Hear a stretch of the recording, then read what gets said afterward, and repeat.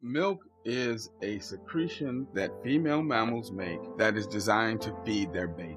Never intended that as adults we would be drinking our own milk, let alone the milk of another species. That was Dr. Milton Mills, and this is Bananas. Listen.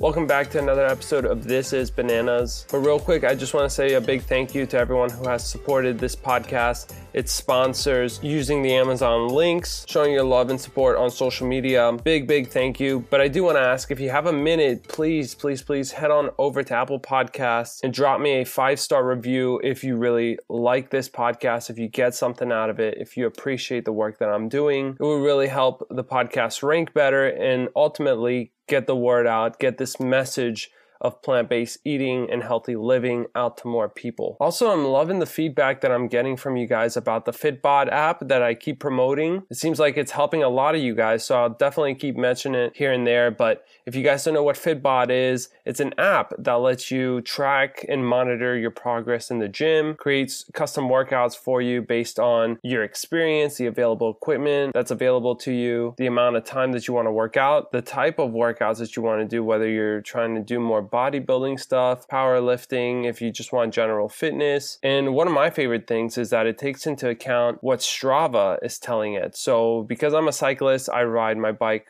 quite often, and so it takes into consideration the cardio that I do on Strava. And so Fitbod is not going to give me like a leg workout after I do a heavy ride. But yeah, if you guys want to check out Fitbod, head on over to app.fitbod.me, app.fitbod.me, and use the discount code BANANIAC, BANANIAC, and you guys will receive an awesome discount. I also did make a full-on review on my YouTube channel, Bananiac, so if you guys, are hesitant of giving it a try, you guys can always watch the review for free on my YouTube channel. But anyway, let's get right into this episode. So, throwback to February of this year.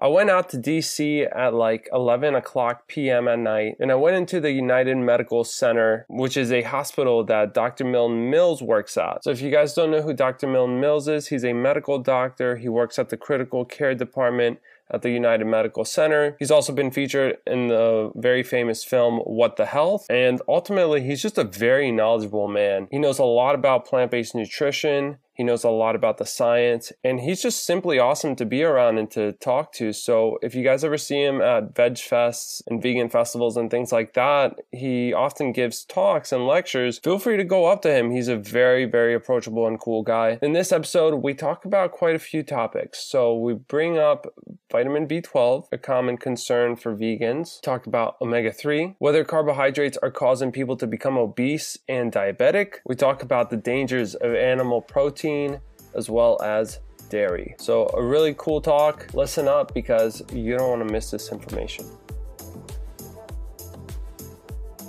Hey guys, we're here with Dr. Milton Mills. We're at the United Medical Center, and I have some questions for Dr. Mills.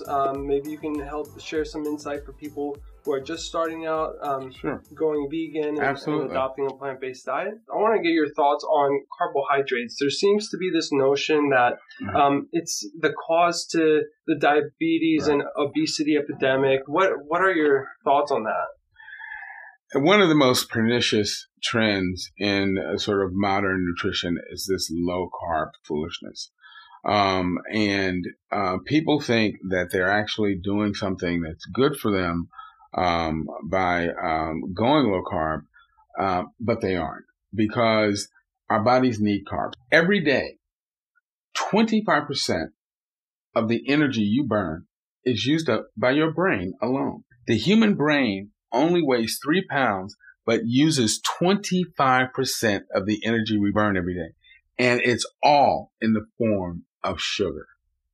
So, carbohydrates, glucose, that's what the brain uses. Right.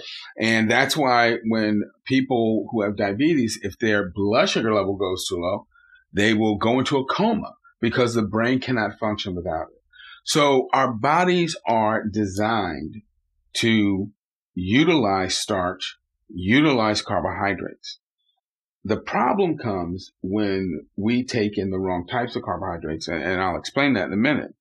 But the fact is that human beings are so adapted to a starch-based diet that we actually have 6 times more starch-digesting enzymes than any other primate. The problem that with carbs is the fact that in most Western countries, people are eating processed carbs. And by processed carbs, what I mean is they're eating refined sugar and they're eating grains that have had their fiber removed.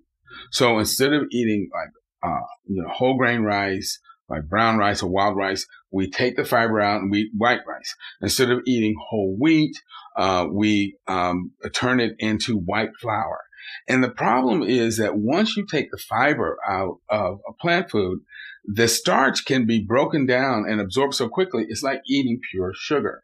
And what that will do is it'll cause a spike in insulin levels. And it's true that if your insulin levels are constantly elevated, it prevents your body from burning fat. And so what ends up happening is that can promote weight gain.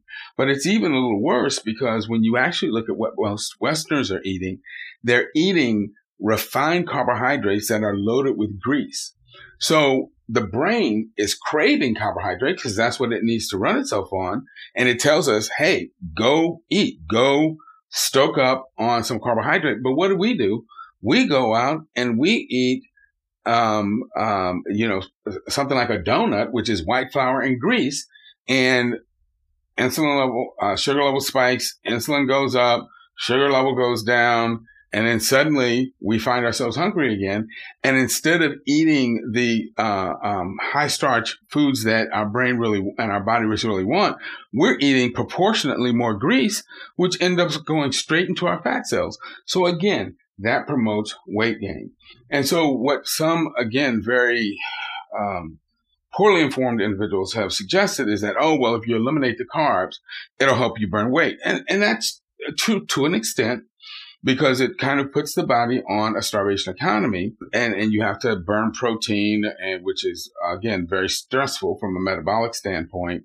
And studies have shown over time that low carb diets are associated with higher risk for chronic disease, poorer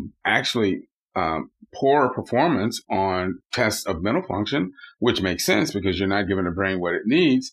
And it also is associated with a greater risk of all-cause mortality. When patients ask me about these low-carb diets, I'm like, okay, yeah, maybe you'll lose some weight, but what's the point of leaving a thin corpse?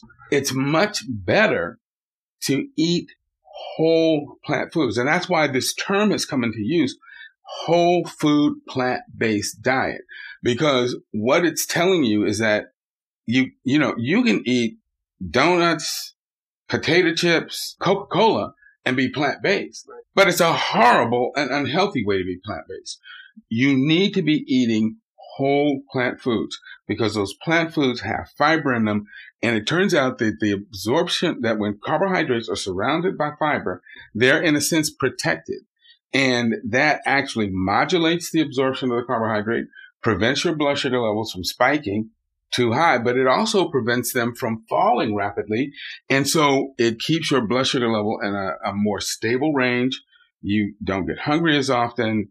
Your brain is happy. Your body is happy. And the fiber does all sorts of wonderful things when it gets to the colon and gets broken down by the bacteria in the colon. And that's why one of the most exciting new areas in human physiology research is looking at the microbiome. That is the makeup of the bacteria in our colons, because we're now understanding that they need fiber to do all of the great things for us that they could be doing. But that is a subject for another video.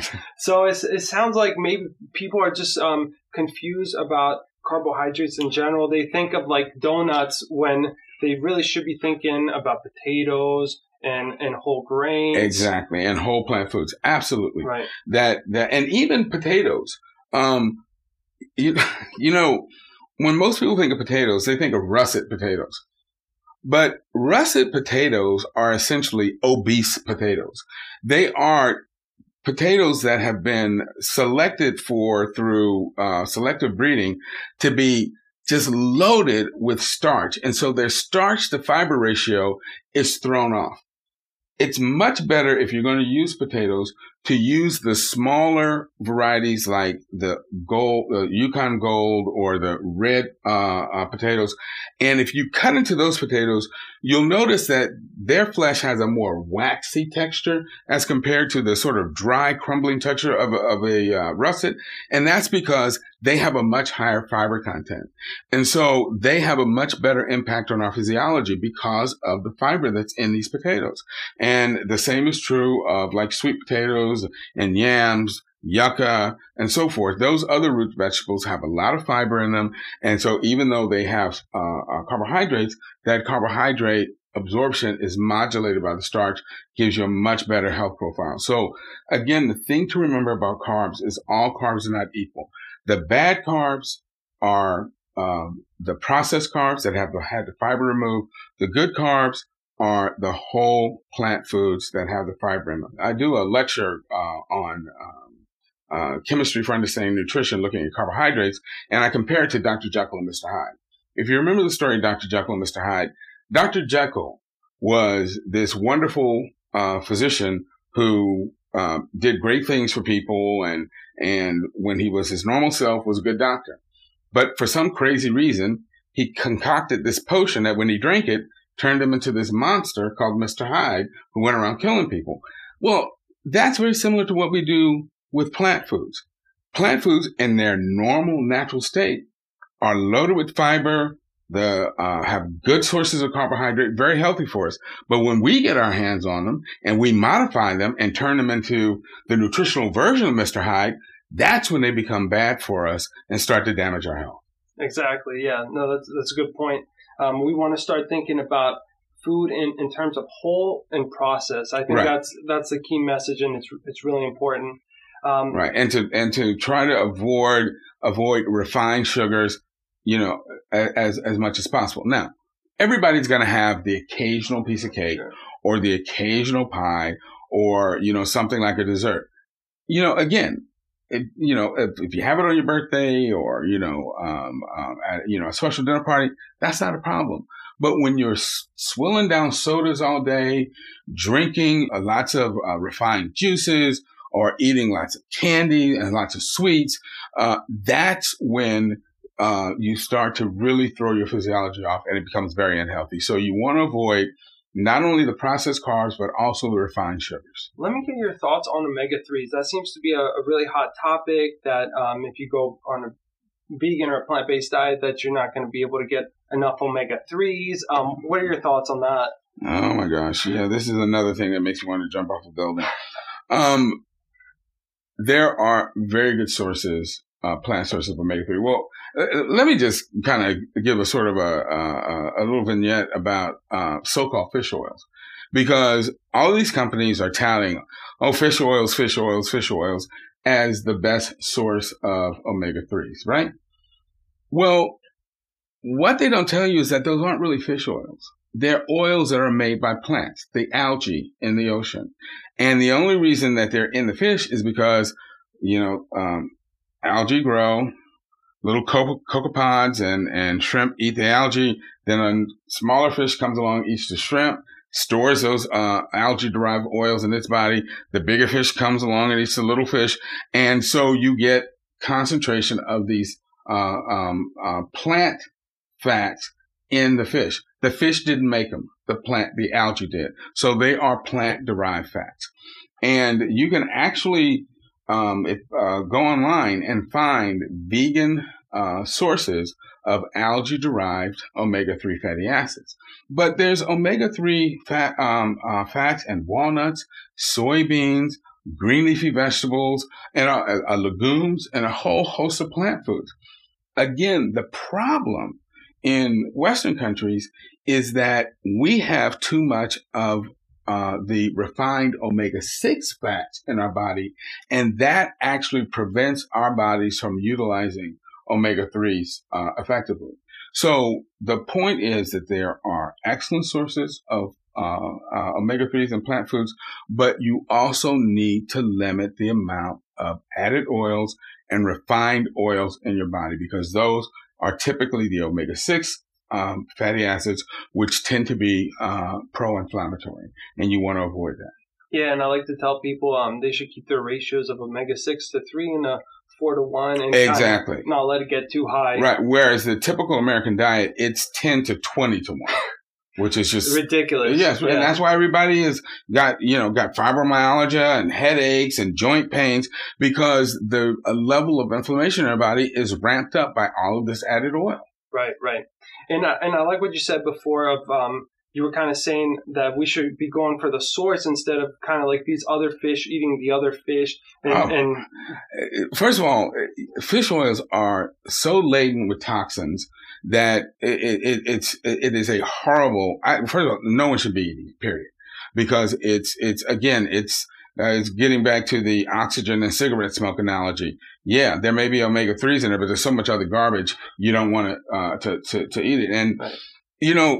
Again, another way I try to help people conceptualize this is that that a sewage waste plant basically takes all of the stool and stuff that people flush down their toilets, emulsifies it, and dumps it into the water. Well, if I went to a sewage waste plant and took a piece of food and dragged it through that emulsified sewage and offered it to you, you would probably punch me. I mean, nobody would eat that.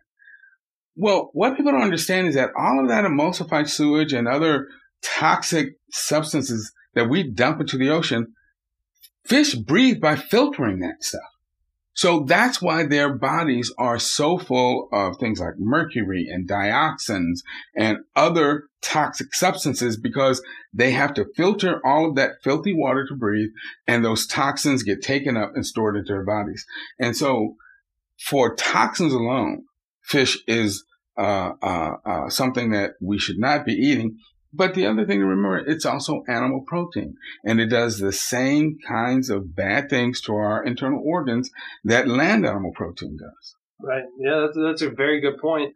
Just one more follow-up question on omega-3s. I want to ask you, a lot of people bring up DHAs, which is only from animal sources. So I want to get your thoughts on that. Yeah. So most plant sources of omega-3 fatty acids are 18 carbon long. DHA is a 22 carbon fatty acid, and EPA is a 20 carbon. Well, animals take these plant oils and they can, or the 18 carbon fatty acids, and they elongate them to the 20 and 22 length fatty acids.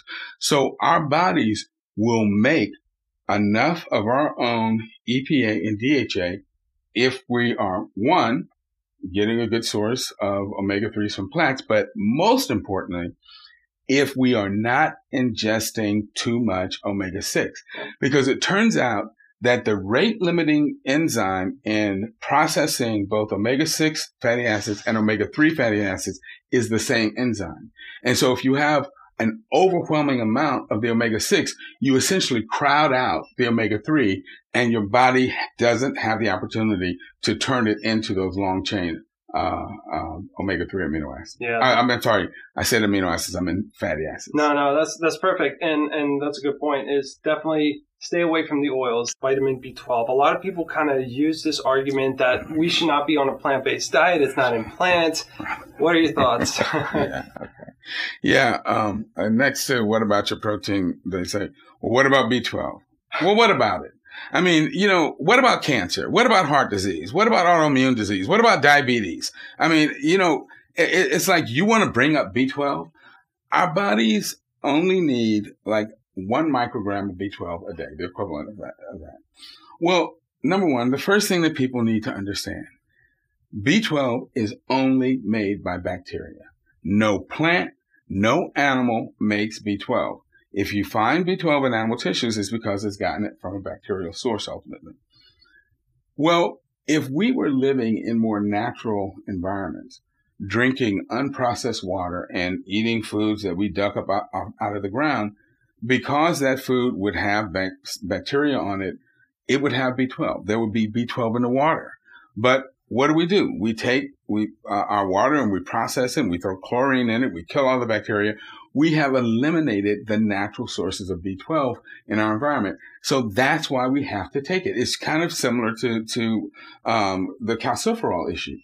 Because we're always covered up and indoors, we can't make enough of our own calciferol, so we have to take a supplement. Well, because we've eliminated our exposure to bacteria, we have to take the supplement. But that has nothing to do with a problem with plant-based diet. That's an artifact of the way we live. Kind of one of the oldest attacks on plant-based eating is that, oh my God, you're going to end up protein deficient. Nothing could be further from the truth if you're eating a well-planned diet. First of all plant cells have protein in them, but some are more concentrated than others. So typically your concentrated sources of plant protein are your grains, corn, wheat, rice, quinoa, which actually quinoa is a legume, but it's treated as a grain. And then you have your legumes, beans, peas, lentils, and then nuts, cashews, walnuts, almonds, pistachios, pecans. All nuts are very good sources of concentrated protein. The one issue with the nuts is that they tend to have higher fat content, so you have to be judicious in your intake. And then you get to your more dilute sources of protein, and those are your vegetables. Green leafy vegetables, broccoli, kale, cauliflower, carrots, you name it. And then also root vegetables also have protein in them,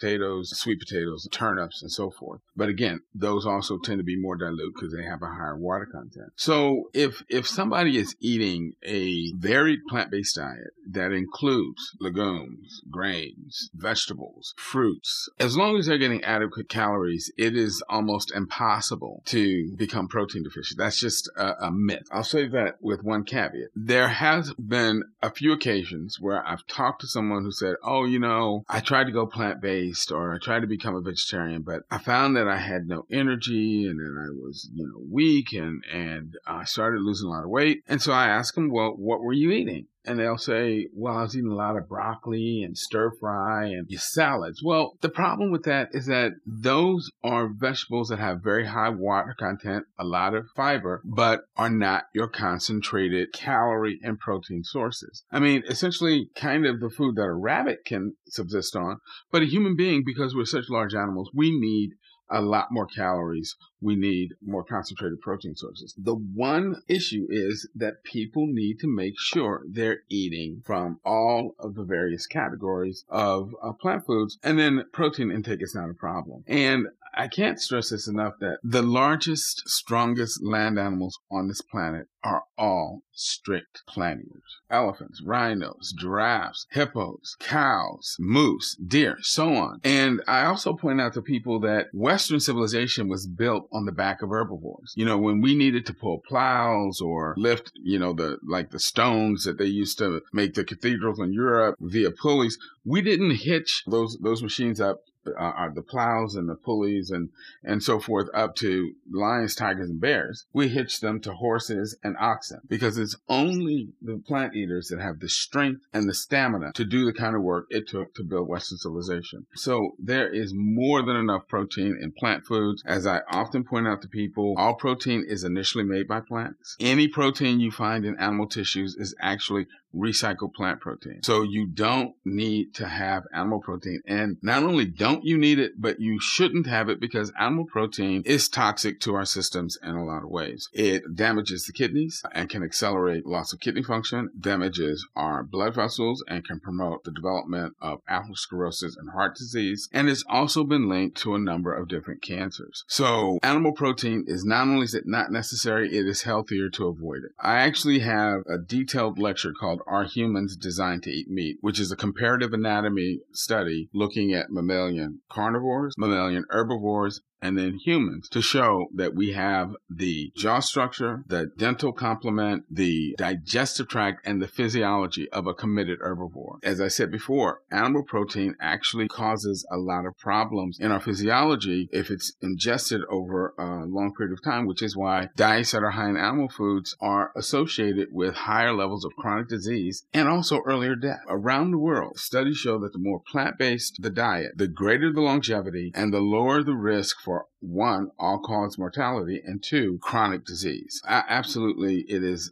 not necessary. And to just throw in one more little caveat, turns out 90% of the people that choke to death every year choke to death on meat. And that's because, again, we don't have pharynx and esophagus and swallowing mechanism that's designed to handle animal tissue. If you actually look at the way carnivores eat, they don't chew. They simply slice off a hunk of meat, bone, hooves, hide, and they swallow it. And they have such intense corrosive digestive acids that they can dissolve this stuff with no problem. All herbivores, on the other hand, have to chew their food. And the reason is that herbivores, such as humans, we have enzymes in our saliva that as we chew the food, it starts the process of digestion as we're chewing. And humans, we have an enzyme called salivary amylase, which is designed to break down plant starch. And as we're chewing, that process starts, and it's completed as the food travels through our digestive tract. So the fact that we chew is the sine qua non of being a plant eater.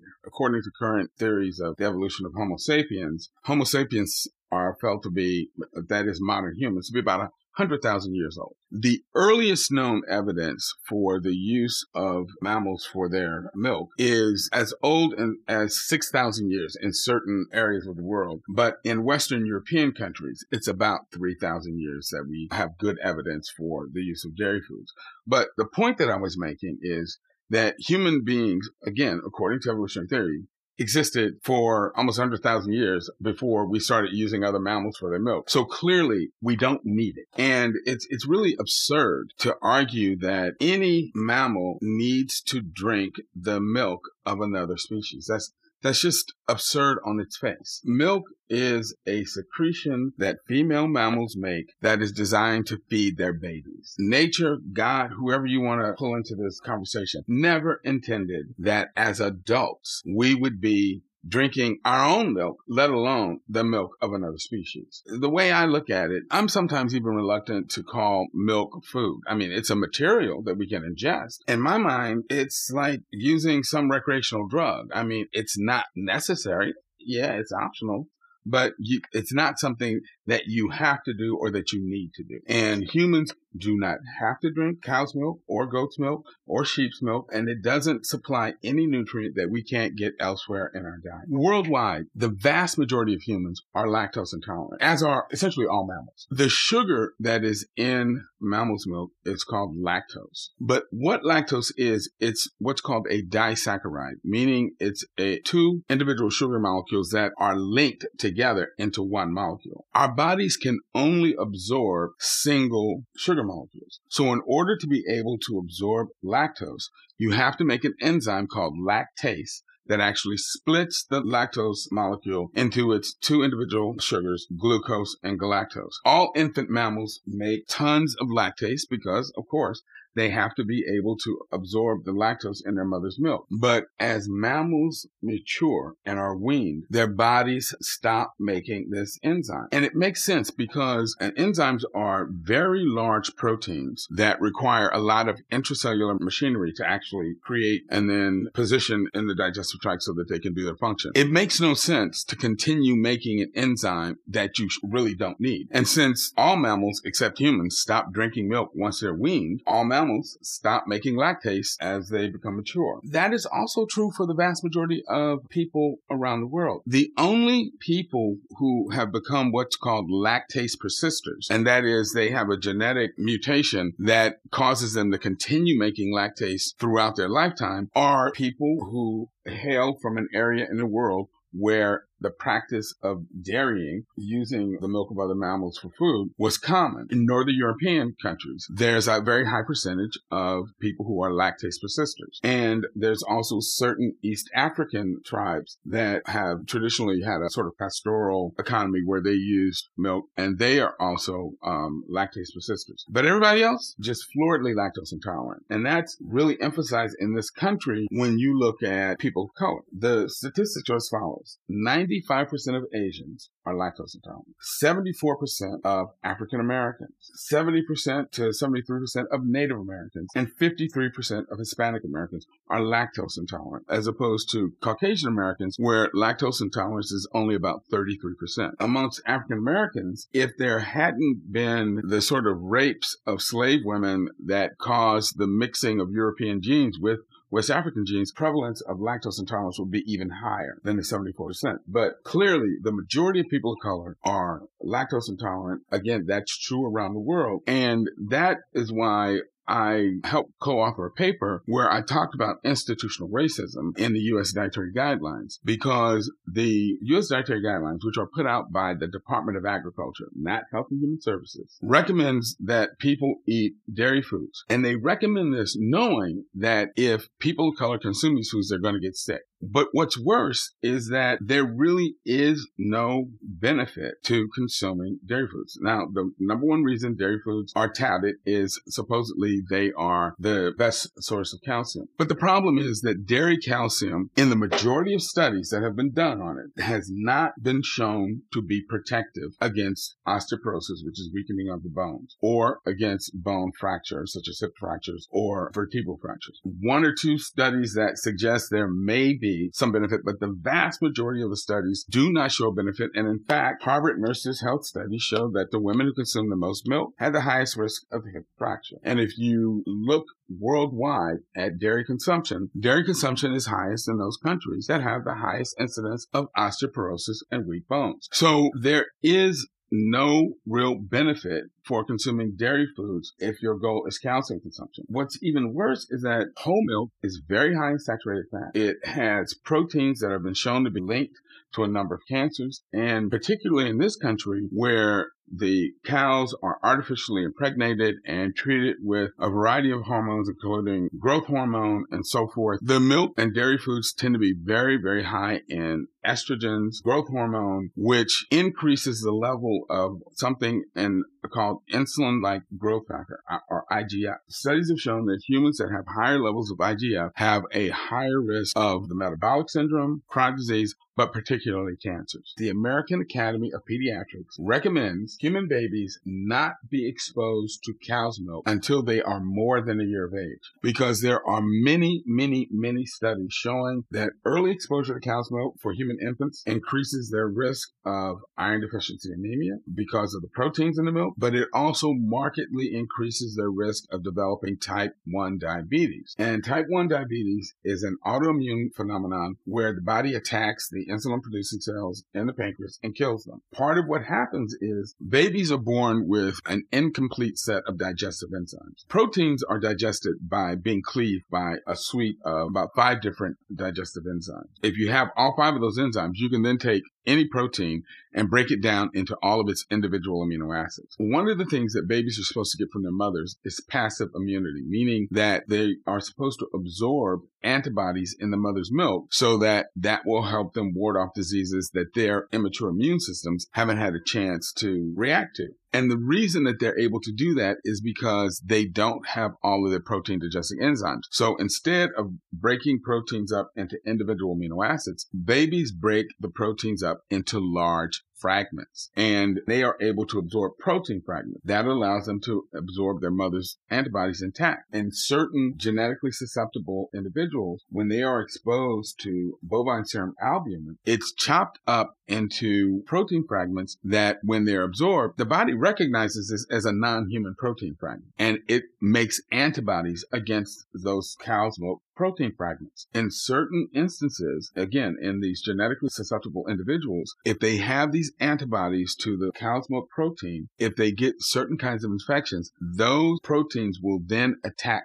their insulin-producing cells and kill them, and they end up with type 1 diabetes. That's why it's recommended that you don't expose human infants to cow's milk until they have all of their digestive enzymes, and that means they have to be older than a year old. Very good reasons for never exposing your child to cow's milk protein. Then there's also the fact that cow's milk has been associated with exacerbation of problems like asthma and respiratory issues. That may sound odd to people. Well, why would milk cause respiratory problems. Any infant mammal comes into the world with a very immature immune system. So its mother's milk has to do several things. One, stimulate it to grow. Two, also confer passive immunity while the baby's immune system is starting to rev up. But it also stimulates that baby's immune system. And when you think about the way that our respiratory tree keeps itself clean, it's through the production of mucus. Our entire respiratory tree is lined with mucus, which is designed to trap dust, bacteria, fungi, and not permit it to get down into the lungs. And we either cough it up and spit it out, or we swallow it,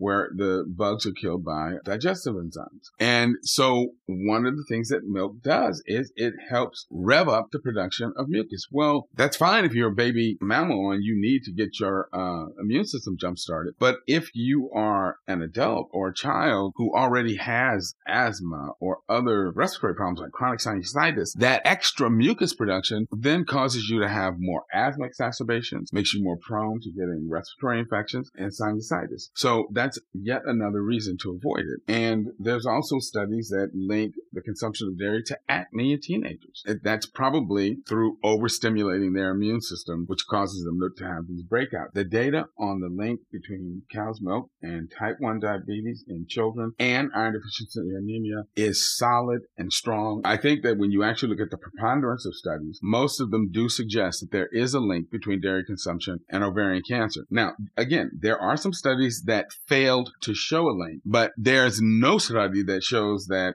dairy foods are protective against ovarian cancer. So what you have is the possibility that consuming dairy foods raises the risk for ovarian cancer. And no, the link is not definitive, but there is evidence that there is a causal link. Why should women risk their lives ingesting material they don't need when there's a chance it could cause one of the most lethal cancers that can strike a woman? The vast majority of women who develop ovarian cancer die from it because by the time they become aware of it, it is already spread and it is very difficult to treat. You have a possible link between the consumption of dairy foods and a very lethal cancer on one hand and no real benefit on the other. So why would you play Russian roulette with your health? So that's, again, a good reason that I think women should avoid consuming dairy foods. In the United States, African-American men have more than twice the prevalence of prostate cancer compared to Caucasian men. And when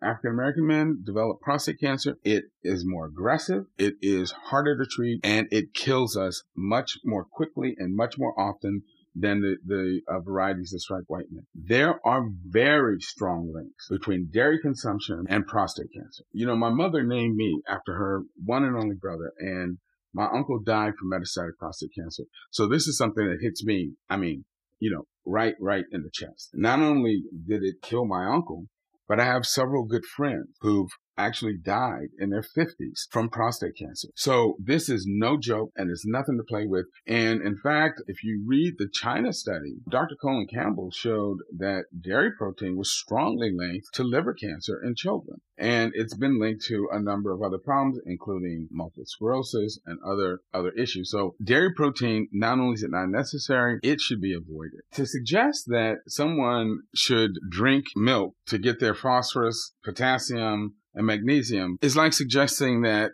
someone inhaled cigarette smoke to get oxygen. Yeah, there's oxygen in it, but there's a whole lot of other stuff that will harm you. And the same thing is true for the dairy food. Magnesium, phosphorus, potassium are widely available in all sorts of plant foods that have all sorts of nutrients and phytochemicals and other things that are good for you. You do not need to suck on the teat of a cow to try to get phosphorus. That's just the most ridiculous thing I've ever heard. What we call vitamin D is a compound that chemically is like 125 dihydroxycalciferol. It is a substance that our bodies will make when we have skin exposed to sunlight. The only reason that hormone started being called a vitamin was because early on the dairy industry began adding it to milk to make the consumption of dairy foods more attractive. So they put it in the milk and then they called it vitamin D. That would be like me putting testosterone in milk and calling it vitamin T. It's not a vitamin. It's a hormone. And it's a hormone, as I said, that all humans make when we have skin exposed to sunlight for significant periods of time. Granted, there is a problem for humans living in more northerly latitudes because of the temperate weather and the longer winters. We tend to be covered up and we tend to be indoors. So we don't get the sun exposure we need to make adequate amounts of the calciferol. But you can get so-called vitamin D supplement. You don't have to drink milk to get it. You can go to your drugstore and get your little bottle of vitamin D3, take it every day, and you're fine. And or if you are able to be out in the sun where you have your arms and torso exposed for at least a half an hour to an hour a day, depending on the latitude, you'll make your own. You don't need to ingest this unnatural compound just because they poured something in it to try and sucker you into getting it. Big selling point for the dairy industry, and when they try to push their products on people, is that, it has calcium, it has calcium. Studies have shown that when a person drinks a glass of milk, they actually lose more calcium in their urine than they're able to absorb from the glass of milk. There's something called fractional absorption of a nutrient. Humans can only absorb 23 to 24% of the calcium that's in a given amount of milk. So that means that, you might have 300 milligrams of calcium in a glass of milk, but you're not going to absorb it all. You're only going to absorb somewhere between 17 to 23% of it. And in fact, years ago, there was an attempt by the dairy industry to produce a protein-reduced version of milk in an effort to decrease the amount of calcium loss associated with drinking milk. That product, I don't think, ever made it to market, but it was a definite attempt on their part, and that shows that they recognize that the amount of protein in milk causes problems in terms of calcium balance, because we end up losing more calcium than we can gain. Cows don't drink milk, but there's tons of calcium in their milk. Where does it come from? It comes from the stuff they eat, the green leafy vegetables. If you take a 6-foot human being and take all of the flesh off, just take his skeleton, the entire skeleton in a 6-foot human being will weigh about 25 pounds. A full set of antlers on a mature bull moose weighs between 80 to 85 pounds. And they're made out of solid bone. And the animal produces it within 3 months, eating nothing but green plants. There's tons of calcium in plants. It is a giant myth that you can only find calcium in dairy foods. Calcium is widely distributed throughout the plant kingdom and readily available. And it comes along with a whole bunch of other things that are actually healthy for you, as opposed to, protein that damages your body and saturated fat that clogs your arteries and the hormones and the other things that are in dairy foods. So you do not need dairy foods to get your calcium. You can get it directly from the plants, just like every other large mammal on this planet. So I hope you guys enjoyed this episode of This is Bananas. To learn more about this episode, check out the show notes over at bananiac.com. That's BANANIAC.com. If you're looking for easy and nutritious plant-based recipes to make at home, you can download my ebook, Bananiac Simple Vegan Recipes, from my website as well. It includes 25 of my favorite whole food plant-based recipes that I make and eat every day, and will hopefully help you eat more whole plant-based meals as well. If you enjoy listening to this podcast, please rate it wherever you're listening to it. Share this episode with someone who could benefit from it. Leave a comment with your thoughts, and subscribe to This is Bananas, as well as my YouTube channel, Bananiac, which you can find at youtube.com/Bananiac. This helps me become more discoverable and ultimately reach more people with my work. If you'd like to donate, please visit patreon.com/Bananiac. Thank you so much for listening to my podcast and supporting the one-man band that I am. Until next time, everyone, take care of yourself, spread the word, and we'll see you in the next episode. Peace.